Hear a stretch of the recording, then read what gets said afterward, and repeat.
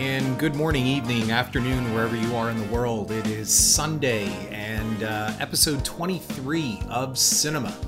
And I'm looking today, as again I say all the time, cinema is not about film reviews.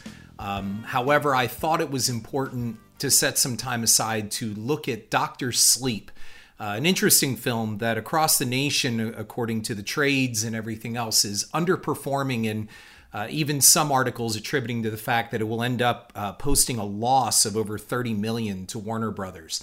And quite frankly, that's a shame, because I feel that the film has done quite a bit to, in my mind at least, make me appreciate the original 1980 The Shining even more. For those of you who have basically been in a coal mine for a while, Dr. Sleep is the sequel to Stanley Kubrick's film The Shining from 1980. And I've done a previous podcast, and also I have a cinema blog on The Shining in which I titled it, All Work and No Play Makes The Shining a Dull Film. And I've always been one that felt that The Shining was an extremely overrated motion picture. And the reason why it's received such a rehabilitation and free pass in the horror community is because it is definitely one of the best produced of the Stephen King adaptations. It's a beautiful motion picture. It is far from a bad movie. However, I've never understood why this film constantly gets labeled in the top 25 of most terrifying motion pictures. I just simply don't get it. So while this is not a film review, it is about looking at the making of this movie and why it reverses what I feel is cinema. Now, for those of you just tuning into my podcast and not knowing what cinema is, C-Y-N-E-M-A, it's basically what I call the attitude of the failure to make a decent motion picture when you had the means to do better. And how could The Shining, if I just said it's masterfully made and well produced, how could it fall under the classification of cinema? And really my point about that is, and I'm just going to backtrack a little bit, is that Stanley Kubrick basically took Stephen King's novel, as most people know, and he did a very, very thin translation of it in what Kubrick called an anti-ghost story. And I still don't know what the hell that means. Basically, I look at The Shining as a deep Kubrick indulgence. The film took a year to shoot and make, which is absolutely ridiculous on an extremely high budget. And basically, from all accounts in the documentaries and everything, that the script is really not so much of a script as there were times that the script was just literally being written on the day that they went to shoot, which Nicholson even at some point gave up trying to memorize his lines because he knew they were only going to change only hours or even minutes before the cameras rolled. So I don't even know how that classifies as a script. If you're going to take a novel which has a huge fan base and multi-million seller and basically turn it into what you want, then I don't understand why you would even bother to adapt that source material in the first place. And so we're going to get into a little bit of that as we go. Like I said, I have to tackle some plot points of Dr. Sleep, and even though it's not a film review, and this post is more about the human effort that went into reversing a number of things that left The Shining a sterile and an extremely cold film. So was cinema really at work with Kubrick's masterpiece? And I put that in quotes, and I argued the answer was yes. The original 1980 film was really, like I said, a thin translation of King's best-selling novel, and it acted more as a personal indulgence for Kubrick than a functioning horror film. It's beautifully made, it's well done, it's well produced, it's all of those things, but terrifying? I don't think so. It has some disturbing imagery, and it is often very creepy, as I think we can all agree that the woman in room 237 was an extremely disturbing image and scene. But I feel that it is dull, and I think it's absolutely overrated, and as I had said, a personal indulgence by Stanley Kubrick. So, I mean, why a sequel now? I mean, it's 30 years later. I mean, many forget. I mean, listen, think about this. Go back and look that there was an overall meh reception to the 1980 The Shining. It was not a breakout hit. It was not a slam dunk, and Warner Brothers was actually quite nervous about it. They chopped the epilogue off The Shining, which followed up months after, or I think even weeks after, the events at the Overlook, where Shelley Duvall and Danny Lloyd are in a hospital in Ulm, comes to visit them, and they say that Jack's body was never found, and it leaves a lot more to ponder, and I guess that's kind of cool. But overall, there were just so many things in the movie that's like, is it really happening? Isn't it really happening? And Roger Ebert went on to write this review about, point of view, whose point of view is correct in The Shining. And really, Stephen King's novel made it very clear. There were ghosts, and the power and the energy of the hotel possessed Jack Torrance, took advantage of his weakness in alcoholism, and it was clearly a ghost story. But it was Kubrick that went and said, no, I think I'm going to fuck with this a little bit. And is it a ghost story or isn't it? And there are a number of things in his movie that very well confirm that this is not an exercise in psychology, but that it really truly is a ghost story, especially on the simple fact of who let Jack Nicholson out of the pantry. It wasn't Shelley Duvall, it wasn't the little boy, and there's nobody else in that hotel. It was Grady that let him out. So ghost story confirmed, and I've said that before in my previous podcasts. So we are dealing with a ghost story, and Mike Flanagan's Dr. Sleep makes it very clear that we were dealing with a ghost story all along, from the first film all the way through into Dr. Sleep and its ending events. So getting back to the original, The Shining, in the summer of 1980, I remember going to see this film, and it did not run at the mall. It ran at what is usually was a second-run theater, but for some reason they got The Shining, which was supposed to be the big horror film of 1980. And I had read the book. That's very different this time around than going to see Dr. Sleep, where I deliberately did not read the book for all these years, knowing that eventually they were going to turn this thing into a movie. And I was right. So I went in with fresh eyes on this instead of being tainted by the book. Now, in 1980, a number of people left the movie. I remember leaving the movie myself, and I was only in I think 8th grade at the time with that, or going into 8th grade. And I remember leaving going, I guess. I felt that the film was really long, and a lot of other people, I heard them grumbling as they left going, yeah, it was kind of like, again, it was okay. You have Jack Nicholson, you have Shelley Duvall, and you'll always get the arguments that Shelley Duvall's acting wasn't good. I mean, if you go back and look, Duvall and Kubrick were nominated for Razzie Awards that year for Worst Director and Worst Actress. And Jack Nicholson, some argue, ruined the film with his scenery chewing and his over-the-top performance, while others will deem it terrifying. Overall, I felt that we sat through basically over 2 hours of a lot of nothing to get to Jack Nicholson running around with an axe at the end. So the film itself needed to find an audience, and over time it did, and it was a financial success. It slowly made box office, but it was not the resounding hit that the studio hoped for. And instead, it took decades of pop culture rehab to reform the film into a masterpiece of surrealistic tension that allowed fans to accost anyone who disliked it as not getting what Kubrick was going for. And I used to hear this all the time. It's slow? Well, it's supposed to be. That's how Kubrick unsettles you. It's confusing? Well, it's supposed to be. That's the genius of Kubrick, to unsettle you. It's cold? It's supposed to... You get my point. Yeah, okay, it's supposed to be. This is what Kubrick was going for. I guess. Look, I've always held that Kubrick made a cynical film for his own purposes. He discounted the millions of fans of King's book and made a movie for Stanley.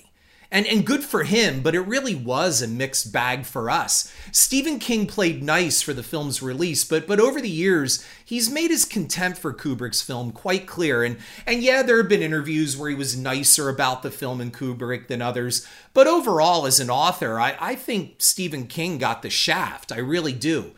He took what many have said, and King himself has said, that The Shining was a very personal film for him. He was going through his own bout of alcoholism at the time and the disintegration of his own family, and he had to pull himself out of the fire, and that's really what The Shining was about. The Shining is truly the story of the disintegration of the American family, and really in the end about redemption.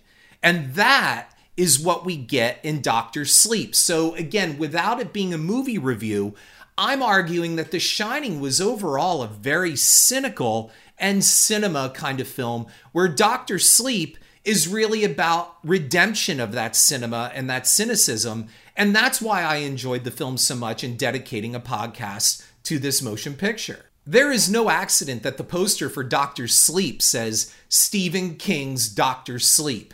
The last one said The Shining. Well, that was Kubrick's film, a Stanley Kubrick movie, a Stanley Kubrick film. And it really is. It has very little to do with Stephen King, the original film. Director Mike Flanagan pulled a cinematic hat trick, folks. I mean, did you ever see that episode of Seinfeld where Jerry and George try to figure out how to do the impossible girlfriend switch? And Jerry declares George a genius and claims a victory for all heterosexual men everywhere. Flanagan did a similar switch with Dr. Sleep. I mean, not only did Mike Flanagan make a superior sequel, he bridged both films into a single world. And I'm telling you, man, it all works. Not only do I predict it will eventually break even and turn a profit because of its relatively modest budget, I mean, I guess if you call 50 million modest, the good reviews on the film have set Dr. Sleep up for the same kind of pop culture rehab found by its predecessor. So why make this film over 30 years later? I mean, especially once the original was entrenched in the annals of horror history. Well, the big thing that I say is that it ditched the cynicism. Dr. Sleep picks up not long after the events of The Shining and provides more warmth and human interaction in the few opening minutes than all of Kubrick's original plus 2-hour running time. A selection of great actors to play the parts of Duvall, Scatman Crothers, and the boy, Danny Lloyd, show that care was taken to handle the departure from Kubrick's vision with respect. Look, Flanagan gave us more of the father-son bond between Danny and Dick Halloran, and we are grateful for that because it was sorely needed in the original film. Dr. Sleep is less a sequel than an extension and filling out of The Shining. While we get a whole new set of characters and a daunting new villain in Rose the Hat played with great menace by Rebecca Ferguson, the Overlook still lords over everything. It is still the central villain to this story as it was in the original. There was unfinished business at the end of The Shining, and Flanagan closes out the rooms. Ewan McGregor plays a tormented soul in Danny Torrance, and yet there is a slight shadow of his father in there. The casting was absolutely brilliant in this film. And I'm going to try to avoid as many spoilers as possible because Flanagan provides so many genuine moments and surprises in his movie. There are surprises, twists, and yet it's all on a familiar road, folks. He went back and added new coats of paint to old rooms that looked good at first glance, but didn't hold up so well under scrutiny. So let's take a look at how Mike Flanagan did this. That's the whole point of this podcast. The original The Shining was described by Stephen King as a beautiful Cadillac without an engine. And Flanagan is reported to have gone back to King, who at first was not so sure Flanagan was the director for the job. The other Steven, I put that in quotes, Spielberg, meaning Steven Spielberg, memorialized Stephen King's contempt for the Kubrick film in Ready Player One, if you remember, in that scene about the author hating, the creator hating his work. And Flanagan was coming off of Netflix's The Haunting of Hill House, I believe, but King still remained unconvinced. However, if you watch the last 15 minutes of Dr. Sleep, and this is a big spoiler, you see how Flanagan and King came to an understanding, and King finally got what the 1998 miniseries of The Shining failed to deliver: absolution and closure. So do not listen any further ahead from here on out if you haven't seen the film and you don't want any spoilers, because I'm going to be talking about some stuff that's going to give away some key elements to support my statement here for this podcast. The entire ending of Dr. Sleep is the ending of Stephen King's novel of The Shining. The wonderful Kylie Curran, who plays Abra, the little girl, stands in for a young Danny Torrance in facing the hotel's malevolence. At the end of King's novel, the energy of the Overlook took over Jack Torrance, who then pursues his son with a polo mallet, not an axe, to bash his fucking brains in. Right the fuck in. In a touching moment, young Danny appealed to his father in the book, who still existed somewhere in his father's body, buying him time to escape as Jack came to the surface and fought off the hotel long enough for his boy to flee. That's the ending of Stephen King's novel. In Dr. Sleep, The same exact scene plays out, except Abra stands in for a young Danny Torrance, and she faces a now possessed adult Dan Torrance, who manages to fight the hotel, get Abra free, and destroy the Overlook for good. It's the exact same ending of King's original novel. I have not read the novel Dr. Sleep, but I do know the ending. I went and checked. And King sacrificed the entire ending of his new novel, Dr. Sleep, to go back and fix the error that was done in the original film. In doing this, Flanagan gives us the warmth we needed and craved from Kubrick's original film. I mean, in that movie, my God, couldn't there have been at least one moment where it seemed Jack didn't hate his kid or wife? I mean, especially his kid. The guy is pissed off from the first time we see him, and he's a complete asshole to his son throughout the entire movie. Kubrick was as cold and indifferent to us as Jack was with Danny. He's an abusive, emotionally detached father, and his film reflected that. As in the original novel, what Kubrick forgot, Flanagan remembered. You know, Kubrick was kind of the human form of the Overlook while making that movie. I mean, he was kind of like the Overlook in the way of an icon, a monolithic figure that held contempt for people, tortured souls. I mean, read about how Stanley and Shelley got along on that set, where some argue it was mental cruelty what he inflicted upon her. And he seemed to make a love letter to the Overlook more than a family tragedy. I mean, is Stanley Kubrick really the Overlook? It's kind of an interesting thing to consider. Flanagan went back and made the story about the people and their relationships. He focused on their fears and their hopes and their love. He knew to keep the Overlook as the precipice, the giant thing that sits up in those mountains like Frankenstein's castle looking over the scared villagers below. And you know, there is a great shot of something akin to that. And that's when Danny, Ewan McGregor, is pumping gas at a gas station down below in the valley. And he happens to look up, and there is the Overlook, all dark, looking like the empty Frankenstein's castle that you used to see in those old Universal movies. It's a great moment. It sits up there dark and waiting, and what walks its halls walks alone. And that's where Flanagan shines. Months ago, after seeing the first trailer, I had hoped that this new film might fill in some things that left me wanting in the original film. And I don't need things spoon-fed to me. Look, I did a podcast on spoon-feeding your horror, but I don't want everything explained either. I mean, The Overlook should maintain some of its secrets, but Kubrick's telling of its story was almost contemptuous of its audience. It was like he said, you know, fuck you to everyone who read the book. I'm not giving you dick. Go stumble around the maze. That's what it seemed like to me. Kubrick made a movie for Kubrick. He did not make it for fans of the book. And in my argument, he really didn't make it for horror fans. Flanagan instead takes the good bones of Kubrick's film, and it has them. And if you go back and look at my piece on my cinema blog, or even listen to my podcast on The Shining, I give credit where credit is due. But Flanagan's film packs on the layers. I mean, the strongest aspect of the original Kubrick film was that he made the Overlook a foreboding entity. That hotel was alive. That is, I'm telling you, man, he made that building evil. I felt that the Overlook really was a living, breathing thing. Its doors, its windows, lights. It was Shirley Jackson's Hill House with balls. And Flanagan definitely knows his way around there. You have a director who goes back and fleshes out the original characters in this new film. We love Dick Halloran even more. And Danny's mother takes on depth Kubrick denied her in his film. And Flanagan reversed the cold cynicism of the first film and gave us not what was needed, but what was deserved. He went back to King, not just asking the author's blessing, but took his input and seems to me collaborated to find a proper balanced compromise. This is something Kubrick did not do. Flanagan also does something else with the casting of new actors to replace the iconic originals. He gave them so much more depth, and we don't care. Look, when I saw Hannibal, remember the sequel to The Silence of the Lambs? I was lost in like the first few minutes. I had checked out because Julianne Moore was just no replacement for Jodie Foster's Clarice Starling. All I could think was, who is that woman up on the screen who isn't Jodie Foster? And this could have been a problem with Dr. Sleep, but it isn't.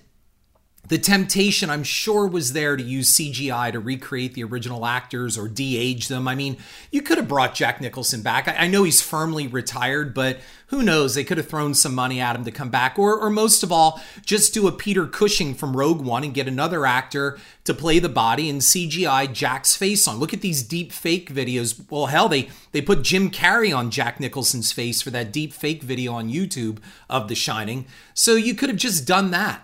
I'm sure the temptation was there. And I don't know the legalities behind all of that either, with using somebody's image. And I've talked about this before. Hollywood better start catching up on that. And a lot of celebrities better start locking down their likenesses. But there had to be a chance to recreate those iconic faces of Nicholson, Duvall, and Crothers. And it really just had to be tempting. And I'm glad they didn't do it. They brought in 3 new actors, and even the little boy who plays Danny was really good. And I got to tell you, the woman who did Shelley Duvall did a really, really nice job. But it was Carl Lumley's Dick Halloran. He more than just stood in for Scatman Crothers. I mean, he really brought some heart and depth, and quite frankly, we didn't miss a beat. Yes, we know it's not Scatman Crothers, but I'm telling you, if they had used that deep fake technology to recreate the faces or use the de-aging technology that they've been using for some time. I mean, they used it in Red Dragon on Anthony Hopkins. I would have been sitting there more looking at the technology than I would have been appreciating the actor's performance. So I think it was a great move that they brought in new people, including Henry Thomas, to step in for Jack Nicholson. In Dr. Sleep, we have a new kid who can shine, and this one seeks out Danny, and we have these villains that feed on children who shine. They are no different than the predator that is the Overlook. And it is here where the worlds bridge as Flanagan allows Halloran to explain what we needed to know about the Overlook. That's what's so important. We got a piece of that. We got a sample of that in the original The Shining. And just when it was getting good, they cut away from it. Halloran knows the dark and sordid history of the Overlook. And there was so much more to tell. That hotel had so much of its story left to tell, and Halloran is the best storyteller for it. But they never really gave us that. And the ending of the original film shows as Jack Torrance became that part of the picture in 1921. Remember that? I think it was a July 4th ball in 1921. And that confirmed that, he had always been the caretaker. But it really didn't tell us much. I mean, did the hotel absorb him? Was he reincarnated? What was the Jack that we saw in this movie? Was the Jack in the picture the original Jack, and what we see as Jack Torrance is his reincarnation? We don't know. And you know what? That's okay that we don't know. We don't need it fully explained. But in Dr. Sleep, we really do get something even cool that builds on it. It's not so much an explanation, but a building on our own supposition. And that is the Overlook is a supernatural power station. It generates energy that can take the form of our fears. It is a conscious, living thing, and Flanagan doesn't play coy.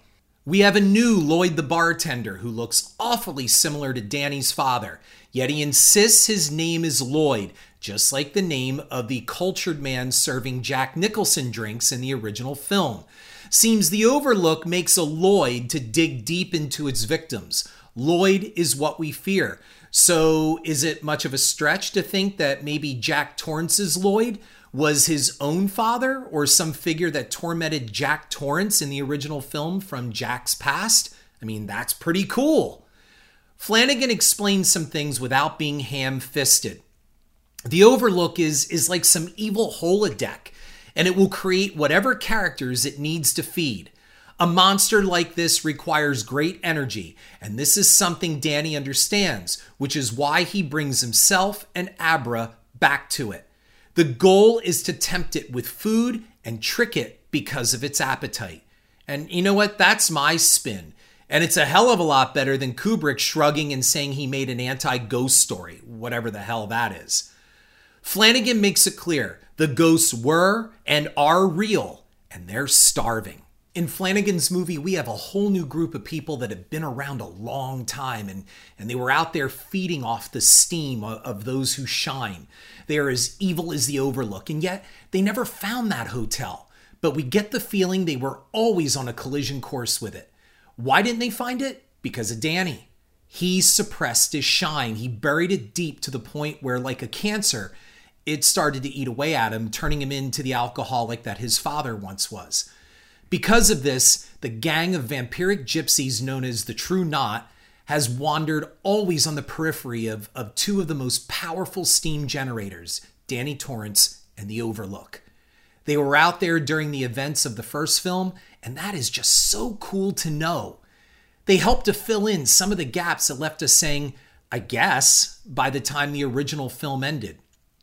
The True Knot builds onto the world of The Shining, fulfilling Dick Halloran's original statements that there are more out there who shine. It's a whole world out there, and suddenly the Shining universe is cohesive and means something instead of a random story about random people randomly put into an anti-ghost story. While Kubrick pushed us away, Flanagan invites us in to sit by the fire.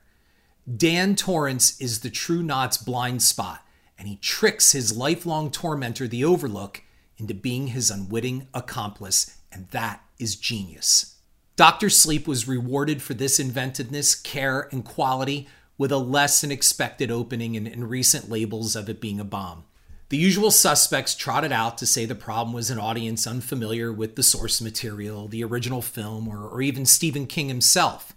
One argument said that the original 1980 film was released at arguably the peak of King's popularity. And now there is a whole generation out there who have no idea who Stephen King is. I don't understand exactly what that means. So what? We also now have access to digital resources, which let us catch up pretty quickly. I mean, all you got to do is watch the original film, right? Do a Wikipedia search on Stephen King to know that he was the shit in the 1980s and even the early 1990s. So I don't know if that argument really holds a lot of water. It's a different world now, much like it was for Dan Torrance. I have steadfastly stated, whether on the Howard Stern Show or in interviews, that the original The Shining is a dull, plodding, and cynical film that got a lot of free horror passes. Like I said, I still stand by it. And it took decades to turn it from a film that was just okay to a masterpiece of terror. Stern himself once called it a terrifying film, and I gotta disagree with him. I don't think it is. Not by a long shot. And Flanagan, he didn't go for cheap scares or to terrify. Instead, he gave us a film that gives us terror through the evolution of its characters. I'm telling you right now, man, the killing of that baseball boy in Dr. Sleep is far more horrifying than all 2+ hours of Kubrick's film. And you know why? Because that shit really happens. The number one thing that screws up a sequel is reverence. And Mike Flanagan didn't try to emulate or revere The Shining. Instead, he quietly fixed what was wrong without disparaging it and alienating its hardcore fans. While there are plenty of tributes to the original film and some recreations of key scenes, they stand out on their own in a whole new film that says to its audience, enjoy, instead of fuck off. Flanagan also gives us a film with some hope. We go on is the theme. We shine on. We are energy. And the Overlook feeds and generates it. Rose the Hat and her supernatural Manson family feed off of it. While we die, we don't end. Dick Halloran makes this clear, and the film's final moments actually give us something. This is a film that should not take 30 years to find success or to break even. King is right to stand up for it. He has in recent news articles. Flanagan gave an imaginative sequel that allowed us to go back and pick up some pieces to form a whole new world while fleshing out that old one. And that is not an easy feat in a day of remakes and reboots and bullshit reimaginings. A shame Dr. Sleep is not performing, because there are other worlds out there to build upon. The Overlook still has its stories behind each of those rooms, and I fear now we may never get to see them. So I'll end by saying that I appreciate the original The Shining far more after seeing Dr. Sleep. I'm going to go back and watch The Shining with all that Flanagan gave me in his film. And I look forward to seeing the new edition blended into the original structure. Thanks for listening, everyone. This is Harrison Smith for Cinema, and I'm wishing you all a great week to come. Thank you. Head on over to iTunes and give me a like and review, and if you want to read my cinema blog, you'll find it at horrorfuel.com/author/Harrison.